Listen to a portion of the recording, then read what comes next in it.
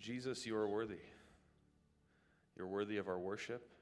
You're worthy of our praise. You're worthy of all glory. Today, oh God, I pray that this service, this message, the worship that we've sung will be glorifying unto you. Oh God, in the midst of these times of trouble, would you give us a message of hope? Would you give us a message of peace? Would you speak to us from your word this morning as we open it up and we look a little deeper and we say, okay, what's going on here? What's our relationship between us and God? God, who are you? We want to inch a bit closer, Lord. We know the promises that are in the scripture. We know the promises that are from your son, Jesus. We stand in those promises today against fear, against panic. And we claim, Jesus, you are worthy of it all. So we give you praise this morning. In Jesus' name, amen. Well, good morning, folks, everyone online. Thank you, worship team, for that, by the way. That was fantastic. We're glad you're with us. This is new for all of us. So you may be feeling a little weird. Be rest assured we're feeling a little weird. But we're certain that God is here amongst us. He's there with you, right? Where two or more are gathered, we know that Jesus, the Spirit of God, He is there with you. And that's what we're resting in today. But we're going to continue on. We're not stopping for anything. We're not stopping for no virus. We're going to continue preaching through what Kevin started last week. So the soul care series as we are leading up to soul care. And of course, hopefully that will continue on in a few weeks from now, a few months from now. However, Kevin spoke last week about repentance, and you know what that means. Today we're going to talk about generational sin. So, we're just going to plow forward, but I want to note that before we begin, there will be a few instances in this sermon where I give pause for a moment. And I give, for the few of you here in front of me in the sanctuary, and for those of you at home, an opportunity to reflect. The reason for this is because, I'll be totally honest with you, I approached this sermon with a mindset that I wanted to be as scholarly as possible, but that was not in God's plans, apparently. That's not what He spoke to me this week. What I feel that this sermon really is kind of like an extended devotion. And so I figured it would be beneficial to all of us if we gave pause a few moments this morning, even just for a few seconds, as I mentioned a few things, to reflect. And so today we're talking about generational sin, and as I said, this is part of the whole soul care, the whole soul care conference. We're looking forward to that. So we want to talk through a few of the things that will be coming up. Okay, and so generational sin is one of these. And I got to be honest, when I approached this topic, I felt a little strange about this. Because part of it was because I want to be open and honest with you here in front of me and those of you at home, right, about what that looks like for me and how sin has affected my family as well. But part of me is like, well, I have to honor my mother and father. And mom and dad, if you're listening, you were fantastic parents. I'll start with that. I couldn't have asked for better parents, and I love you. And I'm sure that for all of us here, as we talk about this thing, generational sin, the sins of our parents kind of continuing on as a pattern in our families, you hopefully can recognize what that pattern may look like. And the idea for us here today, is to kind of come to the end and hopefully identify what that pattern looks like, and we want to break that pattern. We want to break that sin pattern here today. Okay, so first we're going to talk about really what is generational sin. Like, what is this thing that we're talking about? Where does it come from? What does the Bible have to say about it? Okay? And then we'll talk about how can you deal with generational sin. It's important, of course, to look towards Christ as the hope in generational sin, the one who breaks generational sin. And that's where we'll finish off. So first off, what is sin? right? Like this is a word that you probably hear 1,001 times in any given Bible message, because of course the gospel is centered around this idea that God gave his only son to be sacrificed on the cross, that he would defeat sin for the rest of human history, right? And so we use this word sin all the time. So what is it? Well, simply it's this. As the Bible kind of describes, sin is missing the mark. Well, what is the mark? The mark is God's standard, right? The way he calls us to live. Really, you could say at the end of the day, the standard is God himself. He is the standard for everyone, for all of us, for anywhere in the universe. There's no standard that is above God's.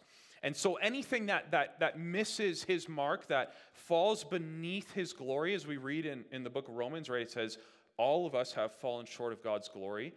Therefore, that is what sin is. So any action that you take that misses God's glory, what his standard is, that is described as sin. And of course, you can talk about there's a difference between willful sin and temptation, and there's all those nuances in there. We're not going to go there today.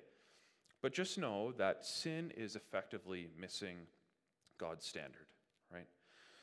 So therefore, when we talk about generational sin, we're talking about sin patterns through our families that persist over time, from your great-grandparents all the way down through your children. So let's go to a few portions in the text that talk about generational sin. So I'm going to start in Exodus chapter 20, verse 5. And we're going to jump around a little bit at the beginning here. So if you can't keep up, that's okay. I'll give you the reference, but I'm going to make my way through a few passages here. So first off, in Exodus chapter 20, verse 5. Okay? It says, I, the Lord your God, am a jealous God, visiting the iniquity of the fathers on the children to the third and the fourth generation of those who hate me, but showing steadfast love to thousands of those who love me and keep my commandments. Okay. Next is Exodus chapter 34 and verse 6. It says this, the Lord, a merciful and gracious, slow to anger, and abounding in steadfast love and faithfulness, keeping steadfast love for thousands, forgiving iniquity and transgression and sin, but who will by no means clear the guilty, visiting the iniquity of the fathers on the children and the children's children to the third and the fourth generation. Okay. The next in this cluster, the last in this cluster that we'll talk about is Leviticus chapter 26 in verse 39. It's just one sentence long. It says this, because of their iniquity and also because of the iniquities of their fathers, they shall rot away like them. Okay, so these are some strong words, isn't it?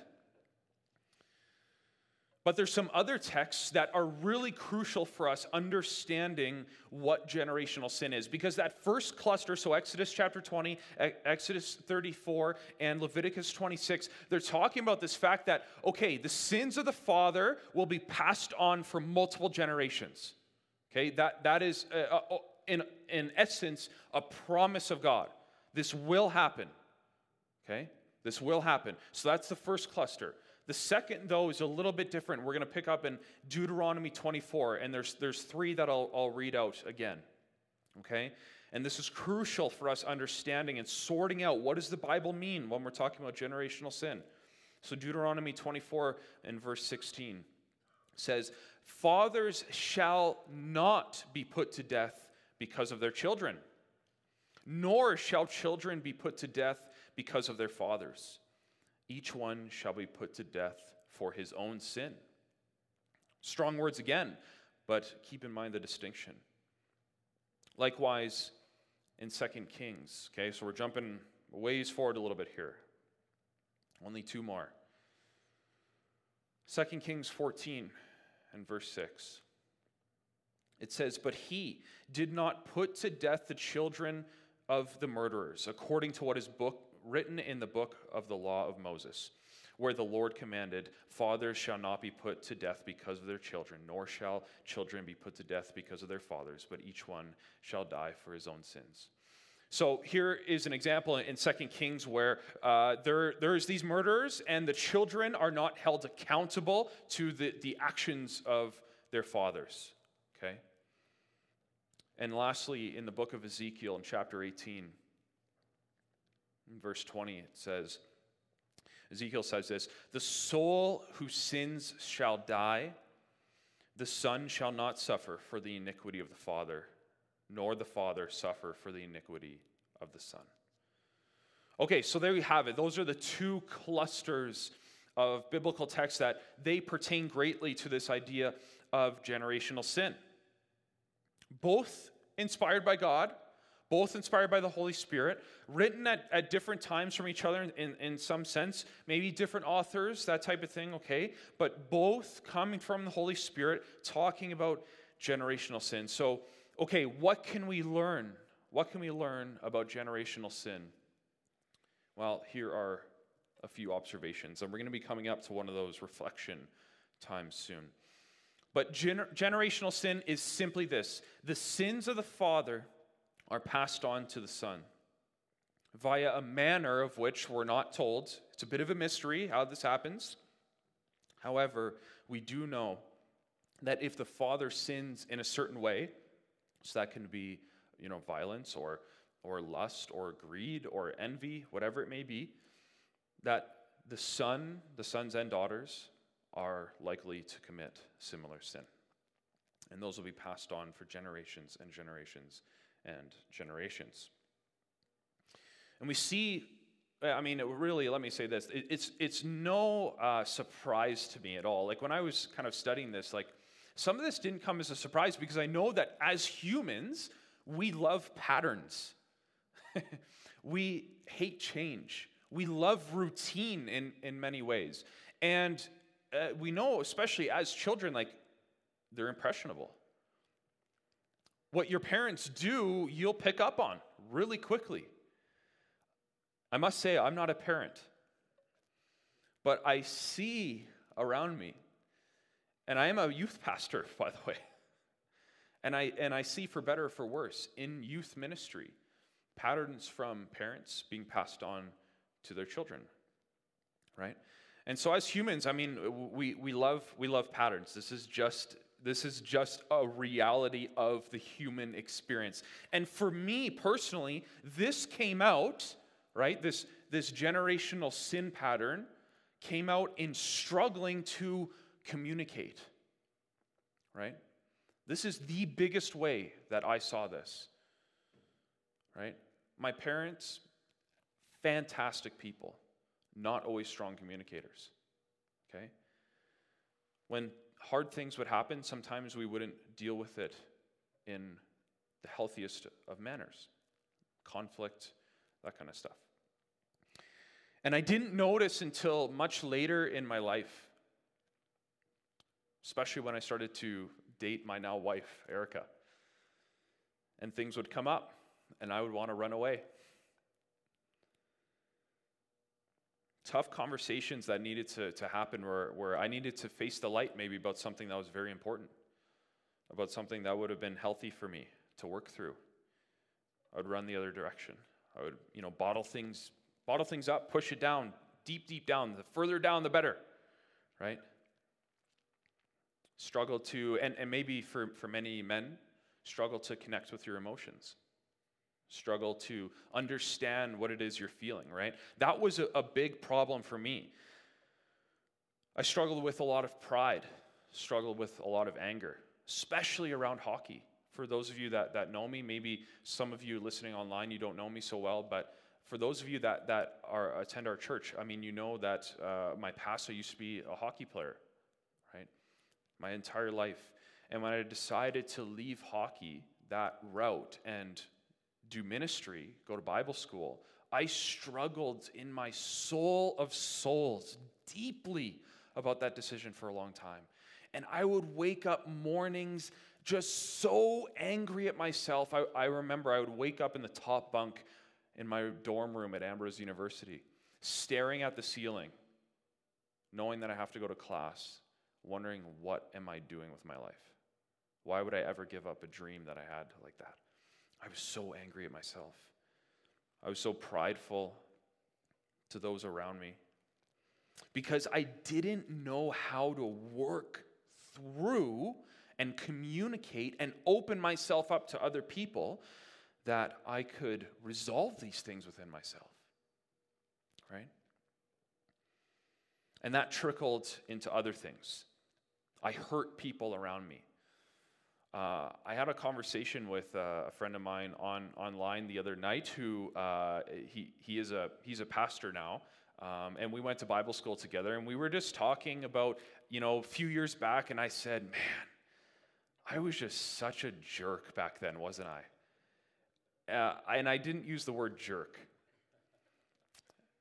And he paused for a moment, and he just said, yeah. Because I remember those times well because I didn't know how to open up. I didn't know how to communicate. I didn't know how to resolve conflict. And that opened up other doors into other sins, anger and pride and the such. Right? But if we remember, in the second cluster of the text that we talked about, it is that, yes, generational sin is a thing. These patterns exist, and they exist in my family as well as your family. And it is important for us to take pause for a moment and reflect and say, okay, what sin patterns may exist in my family?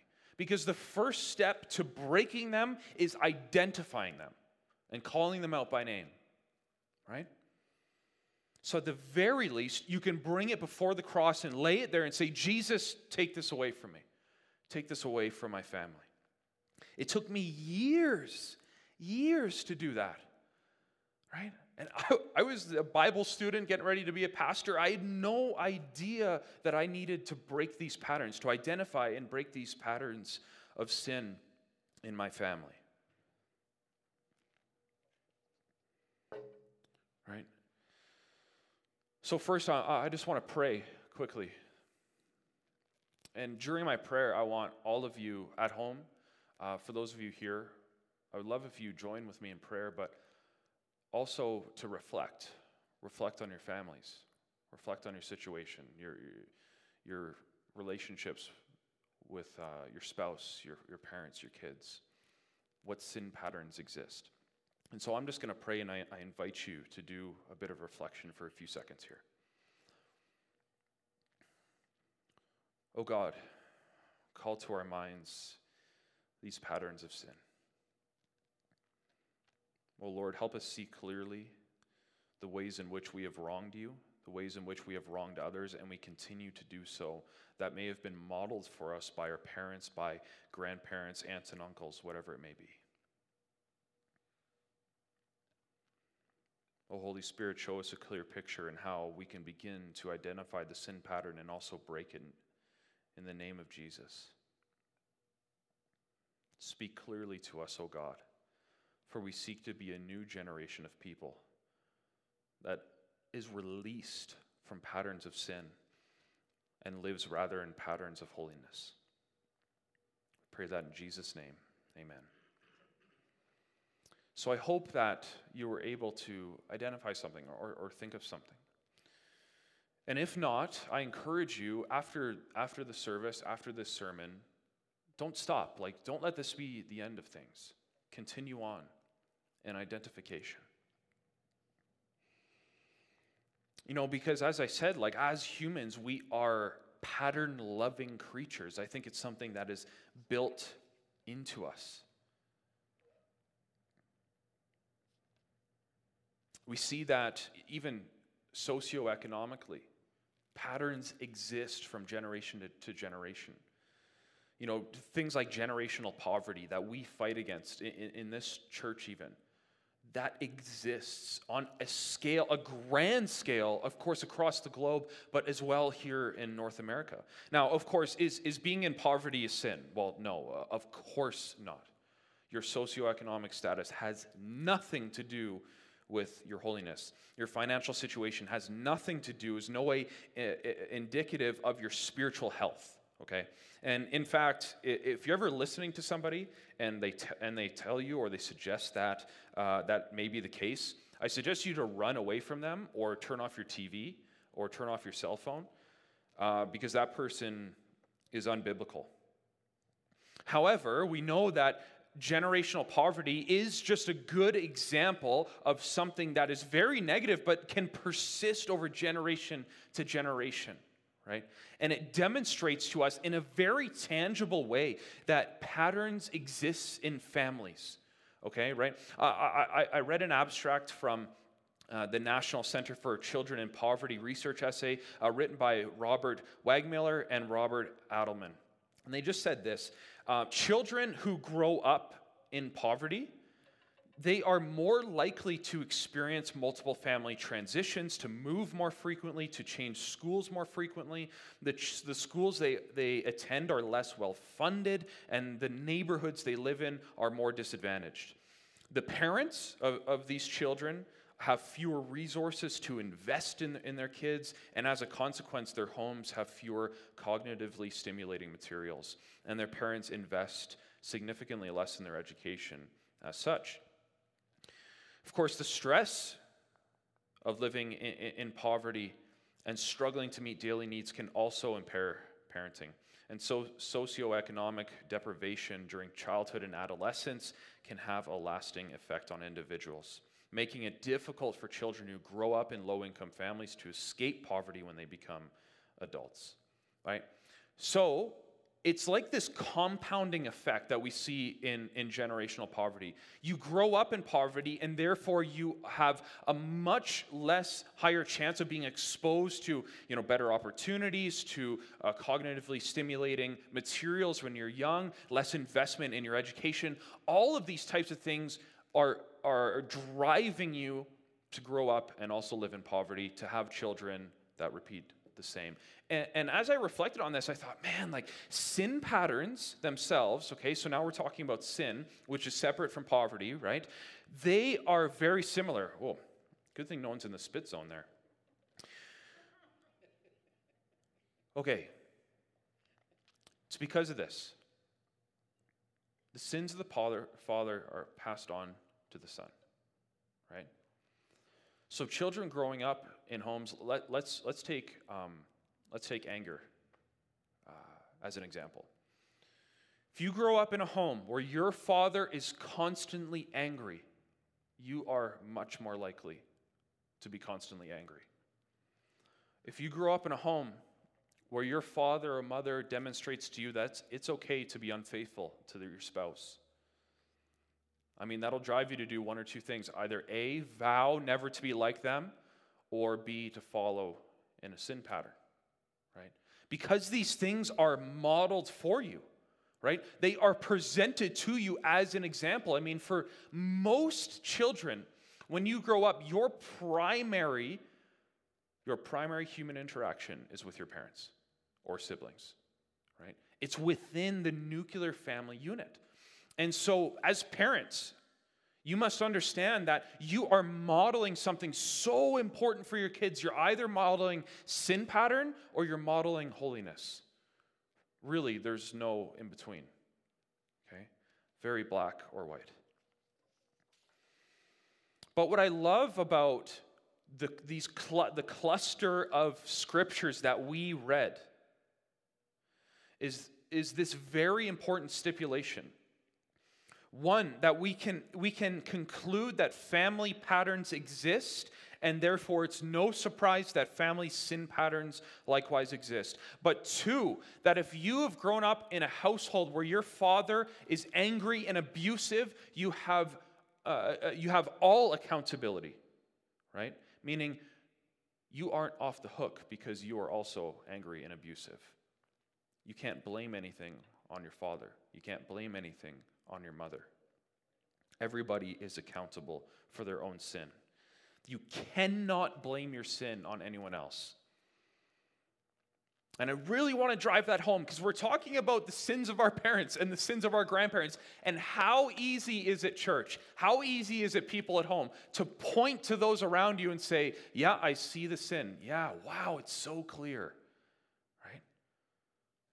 It's not as easy to see your own sin sometimes, is it? So it's important to recognize, like the Bible is clear about this. The Father will not be put to death because of the sins of his children, and likewise, children will not be put to death, will not be held accountable for the sins of their father. It's very important. No innocent son or daughter has ever been punished because of somebody else's sin. Rather, we're all accountable. And so I think number 2 is, okay, so we identify sin patterns. Okay, so you say, yes, I see the pattern, but second is identifying how are sin patterns prevalent in me? Not just in my family surrounding me, but how do I help them continue? Because we don't just want to identify, but we want to snap them. We want to break them. And in order to break sin patterns, I hope you never say, well, my children will be better than me. It's like, no, you be better. You be better. You identify the pattern. You start living in holiness, starting the pattern of holiness for your children, for your family around you, right? So I'm going to say another prayer. The first of which was for, as I said, identifying the sin pattern. Now, I want you to identify the sin pattern continuing within yourself. How are you contributing to the advancement of this pattern in your family? So I hope that you can identify that. So again, join with me in prayer as we call this out in ourselves. Father, we come to you once again in prayer. We ask you, Lord, not only to show us in our minds how our families have perpetuated sin to us, but how we have latched onto that as well, us as individuals. Where's our accountability in this, God? Speak to us, O Lord. We want to be holy people, breaking the sin patterns in our family, living for holiness. So God, bring to light our iniquity, not of anyone else, not the speck in someone else's eye, but Lord, show us the plank that is lodged in our own eye, that we might be able to break the sin pattern, we pray. In Jesus' name, amen. Okay, and so now I hope that we've come to a point in the message where you can identify, okay, I see these patterns. I see how in myself I have helped this thing continue on, or maybe I have not been a great role model to the people around me, to my kids or to cousins or whoever it is. But I want to give you a few ways in which we can help deal with the sin pattern. Because again, it's not just about identification, but actually breaking it. Breaking it. And so I'm going to talk through a few of them. The first of which is this: get help, right? What is beautiful about the Christian experience, living a Christian life, is that you don't have to do it alone, right? Right now, I get it. We're in a weird time, okay? I'm talking to like 12 people right now and a camera, okay? It's a little strange right now. But look, you're only 2 seats away from one another. You can still lean over and pray for one another. You can still encourage one another, right? For those of you at home, maybe you're in small groups, maybe you're with your spouse or your kids or whoever, right? Pray for one another. Lean on one another. In fact, I would say in this time that is so uncertain, we should be leaning on one another even more. We should be leaning on God and bringing Him into our homes even more, right? In 1 John chapter 1, in verse 9, it says this beautiful thing about confession. Okay, it says, if we confess our sins, He, God, is faithful and just and will forgive us our sins and purify us from all unrighteousness. There's power in confession. So yes, I asked you to pray individually, But man, like, pray with someone else. Confess to someone else who you trust, who isn't going to use it as a club against you, right? Because if we confess our sins to God and one another, it's suddenly brought into the light. And what I said earlier, when I was shoving things down deep inside of me, when I would like word vomited them out, it felt so freeing. It felt like they didn't have control over me anymore. The pride and the anger, it's like it could just seep out of me, right? Speaking something out loud in confession to a brother or sister in Christ, it's like one of the most therapeutic things that you can do for your soul. And this is soul care, of course. And the fact of the matter is that we carry burdens onto our souls, right? It's like we just lump them on, like you're slinging a backpack over your shoulder. And you carry that burden with you for years. And that can be burdens of your own sin. That can be burdens of stress and anxiety. That can be family generational sin patterns that you have slung onto yourself. And so long as it's in the dark, it's going to stay like that. But rather, God, through the letter in 1 John here, it says, like, confess it. Confess it to God. Confess it to one another. Bring it into the light. Take this weight off of your shoulders. So that's number one. That is number one. You know, God's promise is that sins will be extinguished by Christ, right? In the Gospel of John, the very first thing that we talk about is this word, the Logos, from God. Who is this Logos? Well, it's Jesus. And it says that the darkness cannot overcome the Logos, cannot overcome Jesus. And so, bring your worries to him. Bring your worries to brothers and sisters in Christ who will speak wisdom of the Holy Spirit to you. Break the pattern of, the pattern, it's like this. It's like you commit the sin, then you feel bad about it, then you ask God for forgiveness, and then a period of time passes where you kind of forget about that emotional charge that you had, and suddenly temptation comes back. And then you commit the sin, and then you feel bad about it, and then you confess it to God, right? You see the idea here.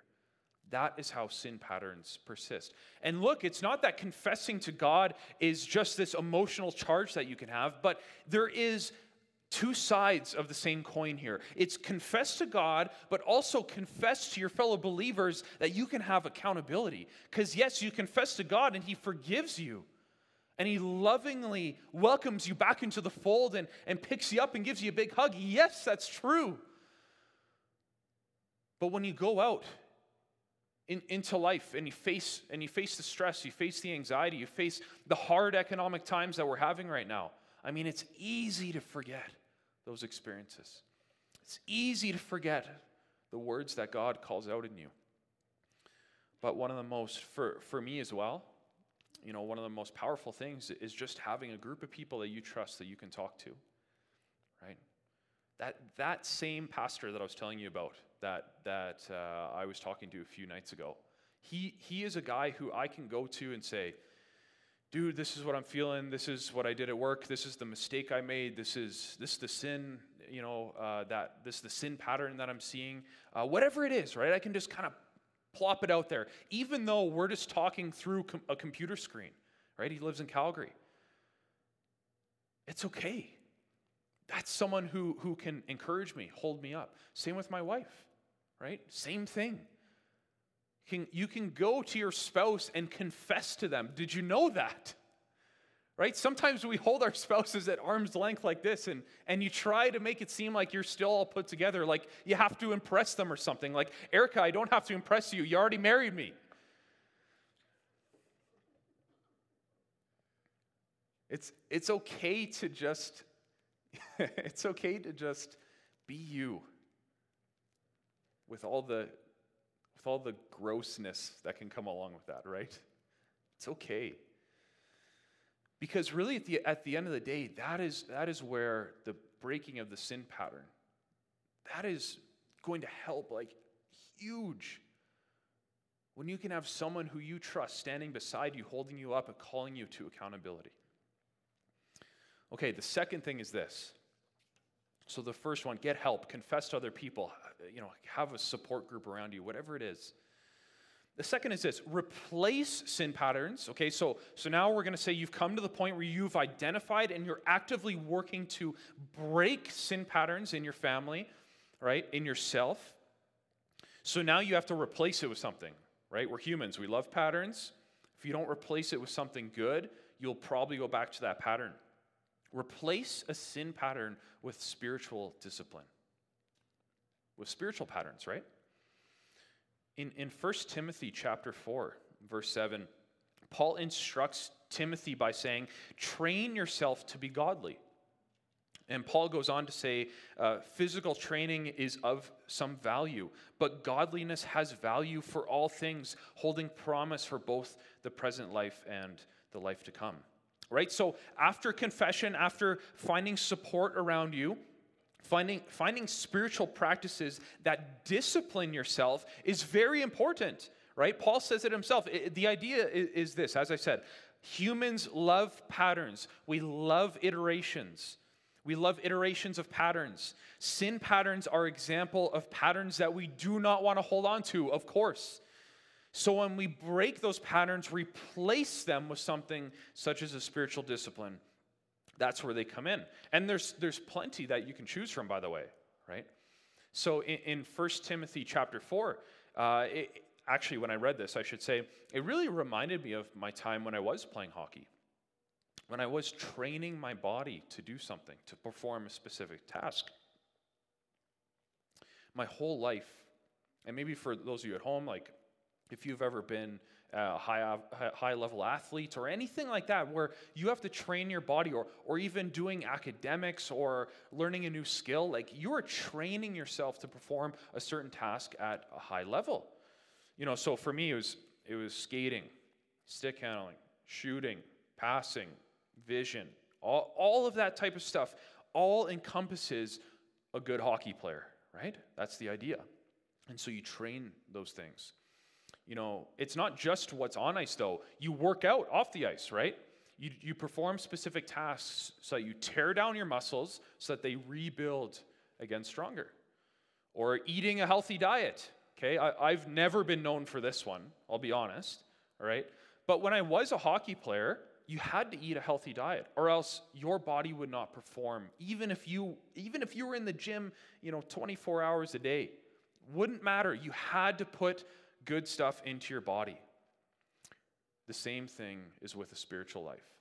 If you want to break sin patterns, you need to replace it with something good, like a spiritual pattern. So things like prayer, right? Of course, prayer. Of course, reading the scripture. Those are the two big ones, the two obvious things. But what are some other things? Well, our church, we practice fasting from time to time, right? We have our fast and prayer weekends. Practice submitting to God on a daily basis. Wake up every single morning, and the first thing that goes through your mind is, Lord, I submit the rest of this day to you. Live out of that. Practice worshiping more. Yes, we are thankful that we have a fantastic worship team. We are thankful that we have awesome sound guys, right, that can bring worship to you on Sunday mornings. But I'll tell you what, put on worship music when you are doing a menial task. Surround yourself in it, right? Practice these spiritual disciplines on a continual basis. And another one that I wrote down that is, again, a little different right now is just practicing community, right? Yeah, church is going to look a little different for a while. I'm sure you guys have figured that out already. Community is going to look a little different for a while. But what's amazing is we have live streams. We have online resources. You can call somebody up. You can text somebody. You can use Zoom to connect with your small group, right? Make sure you are still embedded in community. Practice spiritual disciplines. Train your body after you've broken the sin patterns to replace with holy patterns. Okay. So, the last bit of the sermon that I'd like to discuss is this. A few days ago, I wrote a blog post that I put on one of our Facebook pages online. And as I was kind of finishing up this sermon, I came to this point and I thought, man, like, what can I add to this thing? It's like, you know when you're cooking or you eat something and you're just like, man, it just needs a little something else. That's how I was feeling about this sermon. And after I wrote this blog post, I read it back and I thought, wow, I would love to share this again on Sunday morning because this is so applicable to breaking sin pattern. And it's simply this. Yes, get help, right? Confess to others around you. Practice spiritual disciplines. But the final thing is this. Rest in the triumph of Jesus, right? Rest in the triumph of Jesus. And so I want to refer to this blog post that I wrote. I won't read out the whole thing, but I want to give you the spark notes here, because this, in my opinion, this trumps all. This trumps all. So Jesus is triumphant, folks. Jesus is triumphant even over this crazy world we live in. Jesus is triumphant over COVID-19. Jesus is triumphant over your sin patterns. And so I wanted to talk about, in this blog post, and to you, I want to talk about what does that mean? So I'm sure many of you have read the story of Jesus' triumphal entry into Jerusalem. We call that now Palm Sunday, right? Great. It comes a bit before Easter. And in the biblical text, this is very, very soon, of course, to the Passion of Christ, to his arrest, his torture, his execution, and his resurrection. And what's really interesting, and for me, again, for those of you that know me, you'll know, like, I love the history, I love the literary work that rests behind the Scriptures. It's just there beneath the surface, and there's so much that you can learn, and there's so many beautiful pictures that you can uncover. And so I want to talk to you about one of those things that pertains to Jesus' triumphal entry into Jerusalem. So again, I'll give you the spark notes because I could just go on about this. But what was the empire that ruled during Jesus' time? Rome. Yeah, a bunch of you guys are mouthing it. I know you knew at home. I know you did. Yeah, so Rome was this grand, great empire that spanned the entire Mediterranean at the time of Christ, right? In fact, at this time, you could say very close to the time of Jesus, Rome was at its peak of power and influence across the West, and even into the east at this point, in Syria, Israel, and such. And one thing we should know about Romans is that they loved conquering things. Like, they loved taking your land from you, right? And they celebrated taking your land like you've never seen before. In fact, if a general conquered new territory for Rome, he could return to Rome and have this amazing party that was called a triumph, right? And we see this a few times in the historical record. There was a handful of triumphs in Rome. Of course, Julius Caesar had the most triumphs at 4, I believe. No one ever had more than 4. So he conquered Gaul, which is now modern-day France, North Africa, Spania, and can't remember the last one. That's okay. So each time he came back, Asia Minor, was it? Asia Minor, thank you. Each time he came back to Rome after conquering a new territory, they would celebrate. And politicians and generals at this time, they were kind of two separate classes of people. You couldn't be one and the same until after Caesar's death anyway. And so the general would return to Rome, and he was not allowed into the city because you weren't allowed to bring weapons or soldiers into the city. In fact, if a general entered the city of Rome through what we call the Primarium, he would lose his command, and he would be basically stripped of his military power, which was to just preserve basically the sanctity of Rome. Okay, so the general would come back and he would cry out and call to the Senate and request entry into the city under triumph. And if the Senate gave him entry, then there would be a plan for this massive parade. As I say in the blog, it's like putting Times Square at New Year's Eve to shame. It's like a party to end all parties, right? It was an honor like which you could never receive anywhere else.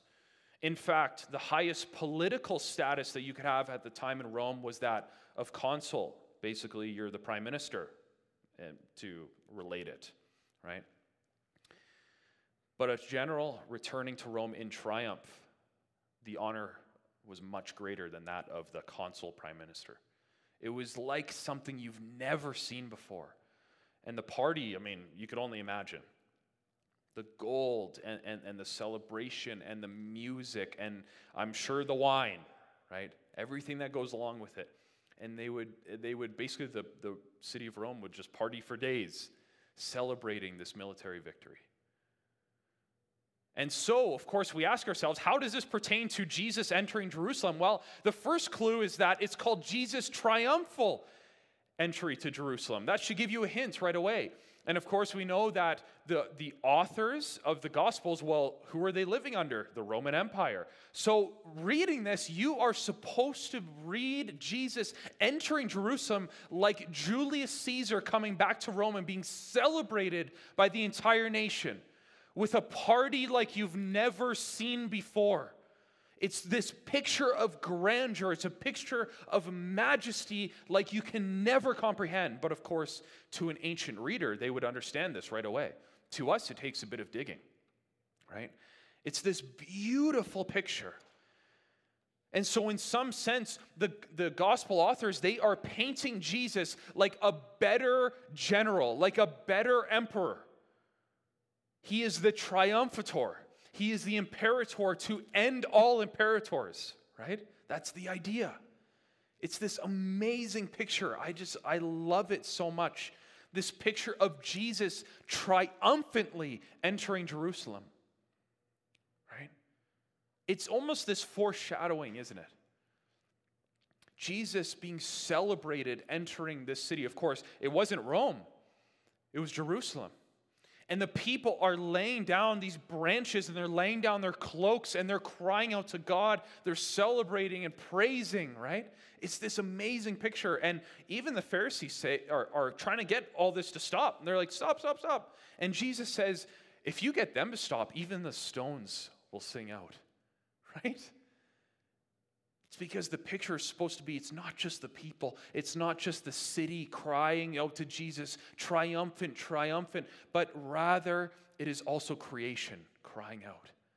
Jesus, you are triumphant. Way more than any Roman general could be, right? That's the picture. It's amazing.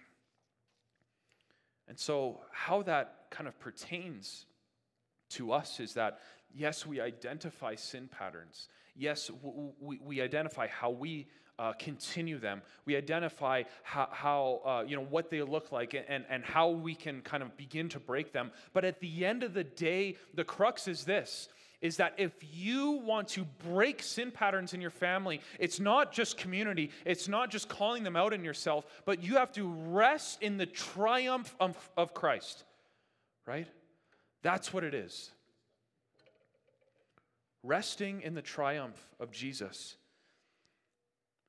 Because Jesus, again, back to the illusion, a Roman general conquered land and was hailed triumphant. Jesus conquered sin and death and is hailed triumphant. Right? That's the idea here. And so I want to do one last prayer before we conclude. Okay, and again, I invite you at home to pray along with us. And it's simply this. I encourage you to reflect on what I just said. Is Jesus triumphant over your sin? Are you going to let Jesus help you break these sin patterns and replace them with spiritual discipline? So after this prayer, I'll be done. Worship team, you guys can come back up. Oh God, we reflect on ourselves, on our sin, on our stress, our fear, our anxiety, Lord. Oh God, we come to the cross and we hand it over to you. In our minds, Lord, we're bowing before the cross. We're bowing before not only the cross, the empty tomb and the triumphant Christ who has risen from it. Jesus, you are the greatest emperor. Jesus, you are the greatest general we could ever ask for. In the war against sin and death, you have brought us victory. And so, Lord, we stand in that victory. And we pray, God, take our sin from us, snap our sin patterns, and help us replace it with community and love and more of the gospel, more spiritual disciplines. God, we want it more. We want more of you rather than our sin. Lord, I pray for people as they sign off from here at the end of the service, as the rest of us go from here. Would this be at the front of our minds that sin patterns must be stopped now in the name of Jesus? And thankfully, God, we thank you that you are triumphant. And so we hail you, Jesus, triumphator. Thank you, Lord, for everything you've done. I pray it in Jesus' name. Amen.